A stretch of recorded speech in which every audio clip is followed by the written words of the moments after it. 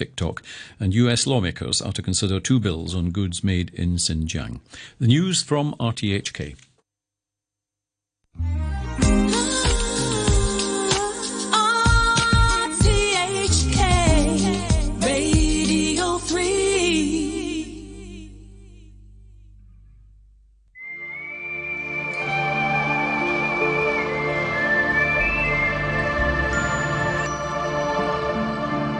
Hello and welcome to this week's Hong Kong Heritage. John Culkin came to Hong Kong with his family in 1969 at the age of 18. His father was in the British Royal Air Force, or RAF. John's family would return to the UK after the tour of duty, but John Culkin has remained for more than 50 years. In the 1970s, he worked for Rediffusion Television, or RTV, later ATV. Radio Hong Kong before it added the television part and became RTHK, commercial radio, and later TVB. Some of these media outlets John worked for simultaneously in both TV and radio news. Later he became the voice of the government public announcements and TV commercials. At RTHK he's often been the continuity man on the weekend. I joined John Culkin in the studio to hear about the people he interviewed, a short stint as a window cleaner, and the famous singer he regarded as his most boring interview. My father was military, and all of his brothers are all down the mines, and his elder brother was actually head of the Durham Pit, so they're all coal miners. And because my father was military, he sort of got out of the northern scene and was able to travel with my mum. But they went to Germany, and let me see, I'll be about 7 years old. So I had to stay in Sunderland with my grandmother, and I went to a Geordie school for 2 years, from 7 to 9. But it was the best years of my life, because my grandfather was a tugboat captain of the Roker Park, it was called, and it was the most unusual tugboat you'd ever see. It had 2 wheels at the side. And we used to go out to the North Sea, and he'd get up at 4 in the morning, very early, and I remember him walking down the street, and I'd be following him. He'd be in his suit, he'd be all dressed up, and he'd be smoking away his Capstan cigarettes, and we get to the River Wear, get on this boat, and go right out into the middle of the North Sea. So you're in the middle of the North Sea about 7 o'clock in the morning to meet these big oil tankers coming in. And we used to sit on the wheels, obviously turned off, waiting for the boat, and fish. And they caught fish for breakfast with all the other crew members. And this tea which had condensed milk in it. And I'll never forget. And it's funny, in Hong Kong, that's how a lot of the Chinese love their tea, their English tea with condensed milk. So that was my upbringing in the north of England. When were you born? I was born in ooh, that was a sneaky one, 1951. In hospital, or? No, at home. It was a home birth. My mother's called Jean Culkin, and she was Newcastle born. And during the war, she was working for some factory, and she'd met my father, who was just going to the war. His name was Jack. He actually had the name John George Mackle Culkin, but he preferred just Jack. And he was just a junior in the Royal Air Force, and they met, and it was literally just one night at a dance hall. Nothing happened like in those days, and it was letters. They wrote letters to each other. And then after the war, they got married straight away and ran away together because the families weren't in agreement with it. So they went to the south of England and got married. So are you a single child? No, I have a sister. You're an Air Force child. You don't go to Germany, but did you then travel around with your parents? Yes, Germany was the only one I never went to initially, but they did another tour in Germany. The thing was I was too young to go to the schools there would only accept boarding at that time. So my sister went to Wilhelmshaven, which is in the north of Germany, so I had to stay back. But the second time we went, I did go. It was at Hildesheim, which was near Hanover. And I went to school there in Germany for 3 years. So you come to Hong Kong, was it in 1969? Yeah, 1969. We'd come from Scampton, RAF Scampton, which was in Lincolnshire. My dad was based there for a short time. And that was the Vulcan, the V-bombers, massive atomic. They carried the atomic bomb. I actually saw one. My father, I went to see him one time in the hangar, and he just pointed out that big black thing over there is an atomic weapon, which they put onto the Vulcans. And my schooling days then, so I'd be about 15, 16. And we actually had time off at the secondary school when the military had what they called the Mickey Finn, which was a full-blown out alert. So all these Vulcan aircraft had to take off at the same time, and they had to get 7 off the ground within a certain period of time. So you can imagine the whole base would shudder, and this noise of these massive Vulcan bombers. And my father was in charge of one team, which was in charge of one aircraft.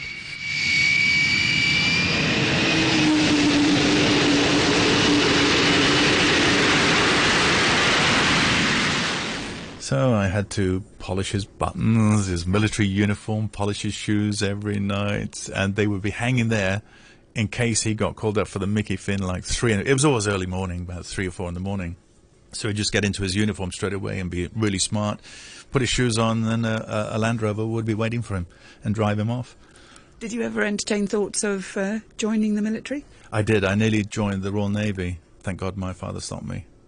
I was very, very close. I wanted to see the world because I wasn't happy in England because we did travel around the world, and I loved Asia. And so Hong Kong was a joy for me. But I really nearly did join the Royal Navy. Oh, that would have been disastrous. Why? It just wasn't me. I'm not military. I mean, once I got to Hong Kong, I was old enough to get away from the military side, like RAF Kai Tak. I hardly ever went there. My father would always invite me to these functions they would have at the mess, they called it. I didn't want to do it. I would rather mix with the local guys and go out to, Wan Chai, those places, you know. So you come here at the age of 18. What months did you, when was that in 1969? It was September 1969. There was nothing for me to do here, really. I was not trained in anything. I wanted to be a car mechanic in the UK, and I couldn't get the funding to stay there, so I just came over to Hong Kong. That was the right decision for me. So I went to school, but only for a couple of months at St. George's. Their curriculum was totally different to what I've been used to. And there was a trainee school teacher there, Zhang Cunningham, and she knew somebody at RTV, because she lived next door to him, Rod Thurley. He was from Australia, Tasmania. And she said, look, I know him. Why don't you go up for an interview? So I did, and the interview was very, very quick. It was in Broadcast Drive. After 5 minutes, he said, yeah, you're hired. You'll be a reporter. So within the week, I was there reporting, learning the ropes. I knew nothing about it, so I really learnt from scratch. And after 1 year there, newsreader didn't turn up.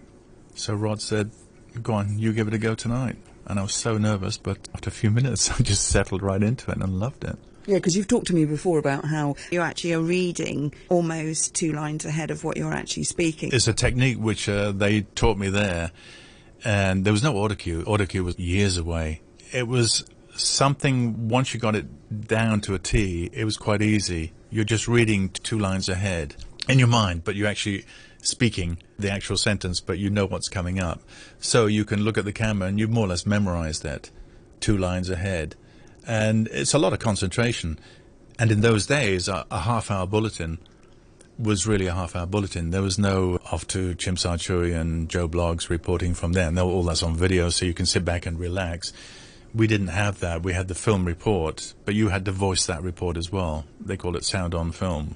So you're literally reading for half an hour in that bulletin. You were shattered after it. It was quite an experience. Yeah, what did you do if things went wrong? Tried to make a joke or smile. Many things went wrong all the time. The greatest was when they put me onto the morning show and they had a satellite news program. You're talking about the early 70s, so it was stuff coming in. You didn't know what it was, but you had an idea it would be about one story that's in the news. So you were reading up on what the news was before, and then you see the film coming through. And we do it live the first time round. So you really had to make up and have some scripts maybe about that subject that was going out. And half the time, a lot of mistakes were made. I had one cameraman falling asleep because he was tired. This is RTV. The camera was just going up. So I was going down in my monitor, if you see what I mean. So I was literally getting off my seat and standing up. And they were trying to wake him up. The funniest thing. That's classic. Yes, just disappearing off the TV screen. Yeah, you were literally, because it's the other way. So you're you're going down, so you're trying to stand up and keep reading while they're trying to wake him up. And I remember his name. His name was Jigo Lee, and he's still a friend of mine. He lives in Beijing. He's a funny guy. And then the sets would just disappear behind you. They'd fall down. Sets would literally fall down. We're actually chatting here in a medium-sized studio, I'd say, and we've got bigger studios on the other side where, there's even a big piano in the one, and you can probably have a little bit mini concert in there, whereas this is smaller. But what was the size of your TV studio? It was huge. It was a very big studio, RTV. They had only 2 or 3 studios, and in the evenings it would be used after us for their evening Chinese program. So we had to clear out of the seats, and then more or less they'd be changing the set. That's why the sets were so fragile. What did you do? Wheel them on, or? They just wheeled them on. Just wheeled them on. And what would they be? Photographs behind you, or? It was just photographs of the Hong Kong scene and stuff like that. Because chroma key was very big then. Chroma key? It's so you could superimpose pictures behind you. So you couldn't wear, I think it was blue or green, because if you wore blue or green, it would make you look invisible. So it would just be your if you had a green jacket on, it would just be your head showing. So you had to coordinate with them what chroma key they were using, so they could put images behind you of what they were talking about. So you would be doing what would your shift be? When I first started, I was doing the day shifts, reporting, and then reading in the evening. And was the news program given a set name, or? I can't remember. News at 7:30, I think it was, and then I'd do the late news. So it was a long day, and then you'd be up again at 9 the next day reporting. But then when they started the satellite shows, they put me early morning, so I'd be there like 4:30 in the morning. Now, when you say that you obviously grew up in northern England, but you don't have any even trace of a Geordie accent, the voice that I'm hearing now has become sort of well known for, not only broadcasting but also the government broadcast. You're the voice of many adverts and documentaries. Did you work on that voice, or is what I'm hearing is Culkin original? I would say it's a Culkin original. I didn't copy anybody. But I've asked many of the clients that I've had over the years why, and they said because you don't sound too English and you don't sound too American. They termed it mid-Atlantic. Now you've also got a daughter and a son. So can you talk to me a little bit about that and your wife, if that's okay? Yeah. I met Flora. She was a runner-up in the Miss Hong Kong in 1981, and of course I was at the height of my career with TV, and I was invited to all these things, and she was opening up a department store in Tsim Sha Tsui. So she had massive posters everywhere, and I'd seen them and said, I'm going to meet this girl.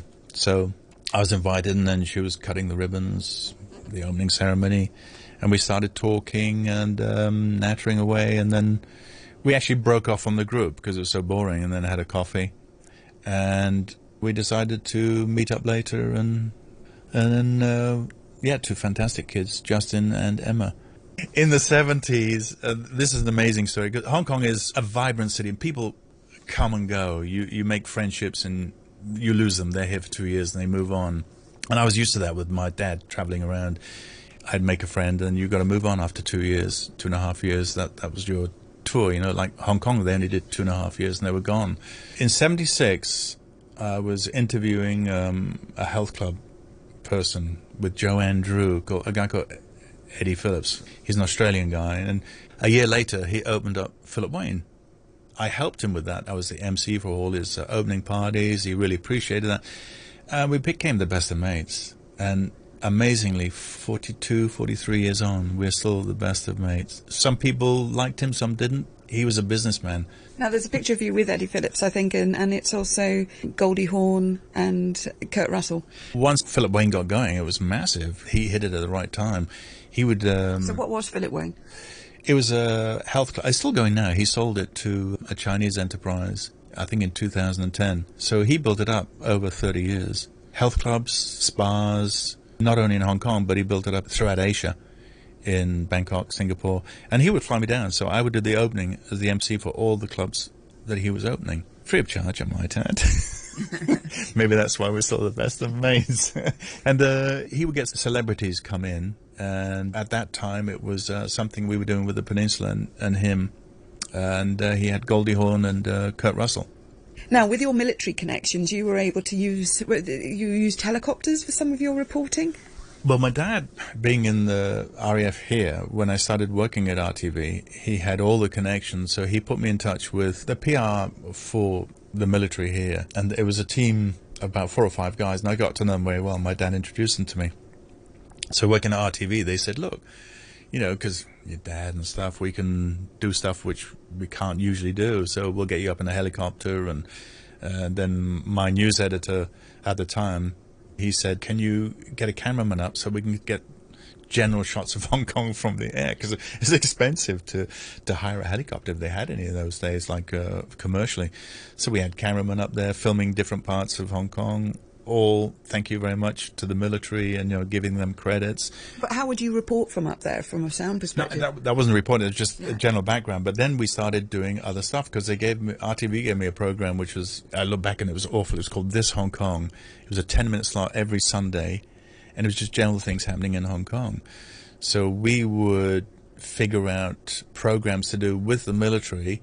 For example, they would drop me in the South China Sea and then do a search and air sea rescue. They would film it all, or we would film it all from another helicopter. So I remember that one because the water was cold, and they said that the suit was watertight, but I could film one leg going down, and the helicopter had gone. It was like you're in the middle of the ocean. One leg was going down. I thought, I can feel water. Hang on a minute. Then the other one was going down, and I thought, I'm going to drown here. Then they came back, and I spoke to the guy later. He said, no, it's just buoyancy. Don't worry about it. Miss Hong Kong, so there was a 10-minute slot about dropping John Culkin in the sea and extracting him again. I would do the most ridiculous things. I would... And this is when? How long have you been in the job by then? I'd been in about 5 years then. So this Hong Kong would be 10-minute film on a certain subject? On a certain subject. I would do window cleaning in the highest building. I think it was the Connaught Centre. They got me to clean the windows.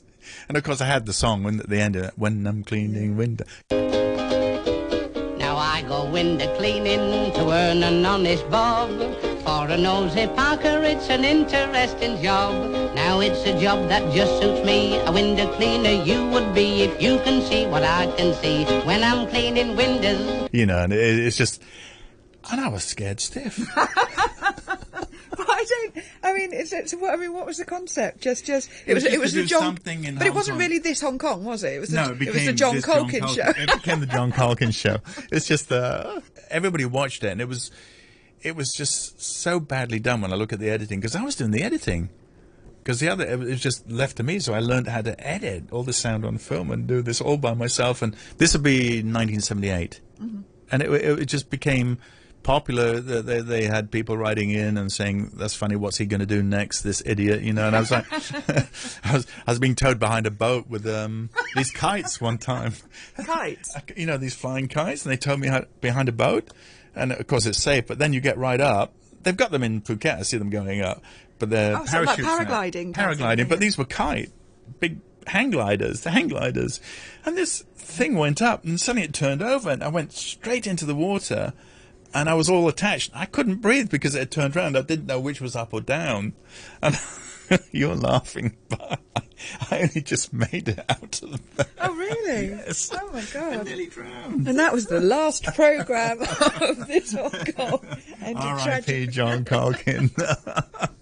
So how long did this show run? It went on for about 3 years. And then we had another show, because I left to try to get work in UK, and came back with my tail between my legs, and they started up a new show with Julie Mullins, Through the Looking Glass. Who was Julie Mullins? She was the weather girl, and she did continuity, and she was quite well known as the RTV weather girl. So they put us together, and we did Through the Looking Glass. And again, after the few months, I turned it into my thing doing. And I had a friend at Westminster Travel, David Pettigrew, and he said, look, we can take you around the world and you can film parts, and then it promotes Westminster Travel credits at the end. So we did. We went all over the world with this show. And the title of the show was? Through the Looking Glass. So, right. So you had a pretty liberal remit on what you did. So for 2 years I was in Hong Kong, maybe 1 week every month, and getting paid, and we were being paid to film in exotic places. That's why I see these travel shows now, and I think, you're lucky people, because we had a great time. New Caledonia, Scotland we went to. New Caledonia's right down in Noumea, off the coast of northern coast of Australia. We did go to Australia. We went to London. We went. And what was it? I mean, it was nice to travel all over the place, but I mean, through the Looking Glass, was it meant as a travel show? Not initially. Or politics or what? Again, it was supposed to be about what's happening in Hong Kong.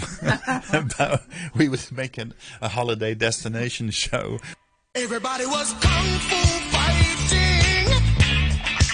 Those kids were fast as lightning. In fact, it was a little bit frightening. But they fought with expert timing. Did you ever do work as a DJ outside? Yes, I did the clubs in the early days where we had the war going on, Vietnam War, and then you had the Americans here, R&R, Rest and Recreation. So that was a really good time for a DJ, not a good time for those guys, I suppose. But this is where they came to have fun, and they didn't know what they were going back to, so they really had wild fun.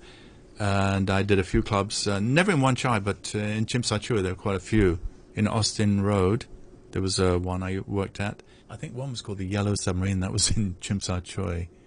But the Scene was the big one in the peninsula. Suddenly, the wheels are in motion, and I'm ready to sail any ocean. Suddenly, I don't get the answers, 'cause I'm ready to take all my chances with you. So, John, tell me about some of the stars you interviewed. Well, it's kind of strange in those days because you're going back to the 1970s and Hong Kong didn't have the big venues it's got today. So you were stuck with places like Lee Theatre and the City Hall, and all they could accommodate really was maybe 500 people, 600 people. So you found that the big stars passing through on their way to Japan would just stop over for a night and just see Hong Kong. But some of them did perform, like there was the Four Tops, Bee Gees I interviewed, Temptations, Shirley MacLaine, she was fantastic actually. Frank Highfield, do you remember him? He was the yodeler. All right, no. He performed. It was sad actually because he couldn't yodel that night, and that was his main thing. Poor guy. And then of course there was Cliff Richards and Olivia Newton-John. They passed through. Okay, tell me about Cliff Richard. He was the most boring guy I've ever interviewed. Even at that time, he wanted to concentrate on his religion. Not that I'm blasting that, but it didn't make a sort of nice listening for the people who wanted to hear him singing and stuff on his Christianity. So we concentrated on his backup girl at that time, which was Olivia Newton-John, and she was a brand new singer to the scene and very young and fresh. Yeah. So she was a kind of warm-up act. She was a warm-up act, yeah, and nobody ever heard of her. And I think he got a bit annoyed because people sort of move over to her to interview her more than him. What year was Cliff coming through? That would be around about 1973. I'm not sure of the time. But I know he performed at the Lee Theatre.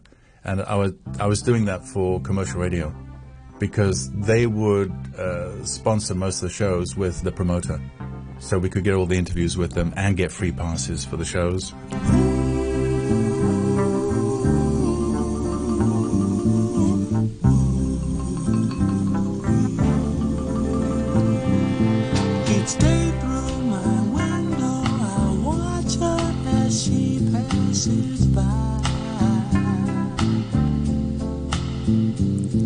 I say to myself, you're such a lucky guy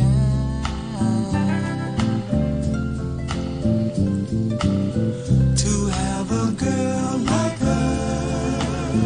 It's truly a dream come true. Out of all the fellas in the world, she belongs to just my imagination running away with me. It was just my imagination running away. Oh, and the Temptations. Mm-hmm. They were fun. And that similar era? In that similar era, and they performed at the Lee Theatre. I remember seeing them along with the Four Tops. Whatever happened to the day we met on Main Street? All we ever wanted to do was sing and dance. Maybe we could go back again and look for Main Street. But as sad as it may be, people, we never get the chance. But I think with the Four Tops, not the original Four Tops, because they were changing all the names and So you keeping had them. 5 or 6 tops. Yeah, you had so many tops. 4 tops, but not the original tops. And Temptations were... so you had everybody in the commercial radio studio? No. We'd interview them outside, at the venue mostly, with the Uher recorder. That was a massive recorder you had to take with it. It weighed a ton, because cassette recorders were only just coming in. This is how far we're going back. Cassette recorders were only just coming in, so we had to take the Uher. And that was very good sound quality, but it was very heavy. It weighed a ton. You had to carry that all around with you. So that was reel to reel? Reel to reel, yeah. And then how would you put the interview together? I had to edit it, and I was overlooked by the boss at Commercial Radio at that time was Nick DeMuth. Nick DeMuth, he would always come in and make sure that he got what he wanted, because, of course, they were working with a promoter, and you had to publicise them as well. Now, when you were editing, tell me about that process. Editing in those days was kind of weird when you look back today with all the digital editing you have. Yeah, you had to cut the tape and splice it together. So if you made a mistake, you were in trouble. You're also the voiceover king. Yes, isn't that is something that came about in 1986, because, like I said, I never really regarded myself as a journalist, but I was doing that kind of work. And my calling was for television, presenting and doing voice work. So that actually started before I left TVB. And I started my company in 1992. And I found that by 1996, at the end of my TV career, I was doing better than the TV side of it. So I decided to concentrate on that. And then the government liked my voice. I became the voice of the government at one point through SARS.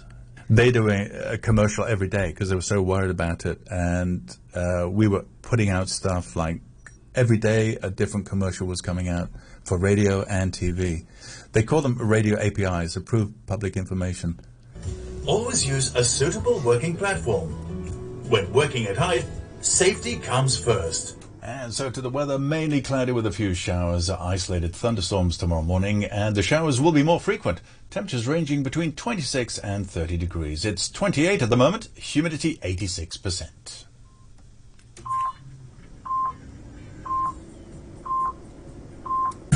RTHK News.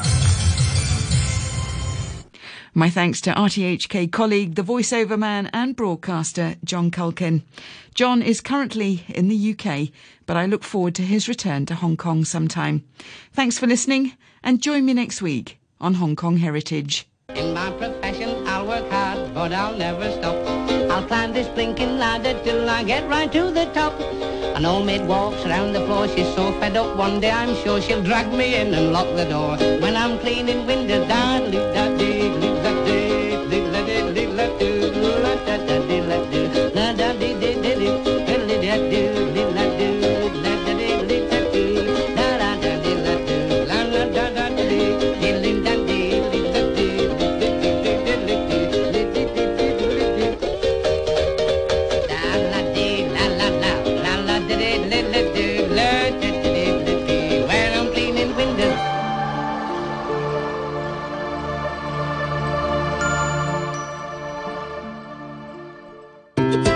Hi, I'm Lazy Lion and I'm usually quite laid back, but you can count me in to fight COVID-19. Here are my tips. Don't go to work and seek medical advice promptly if you're unwell.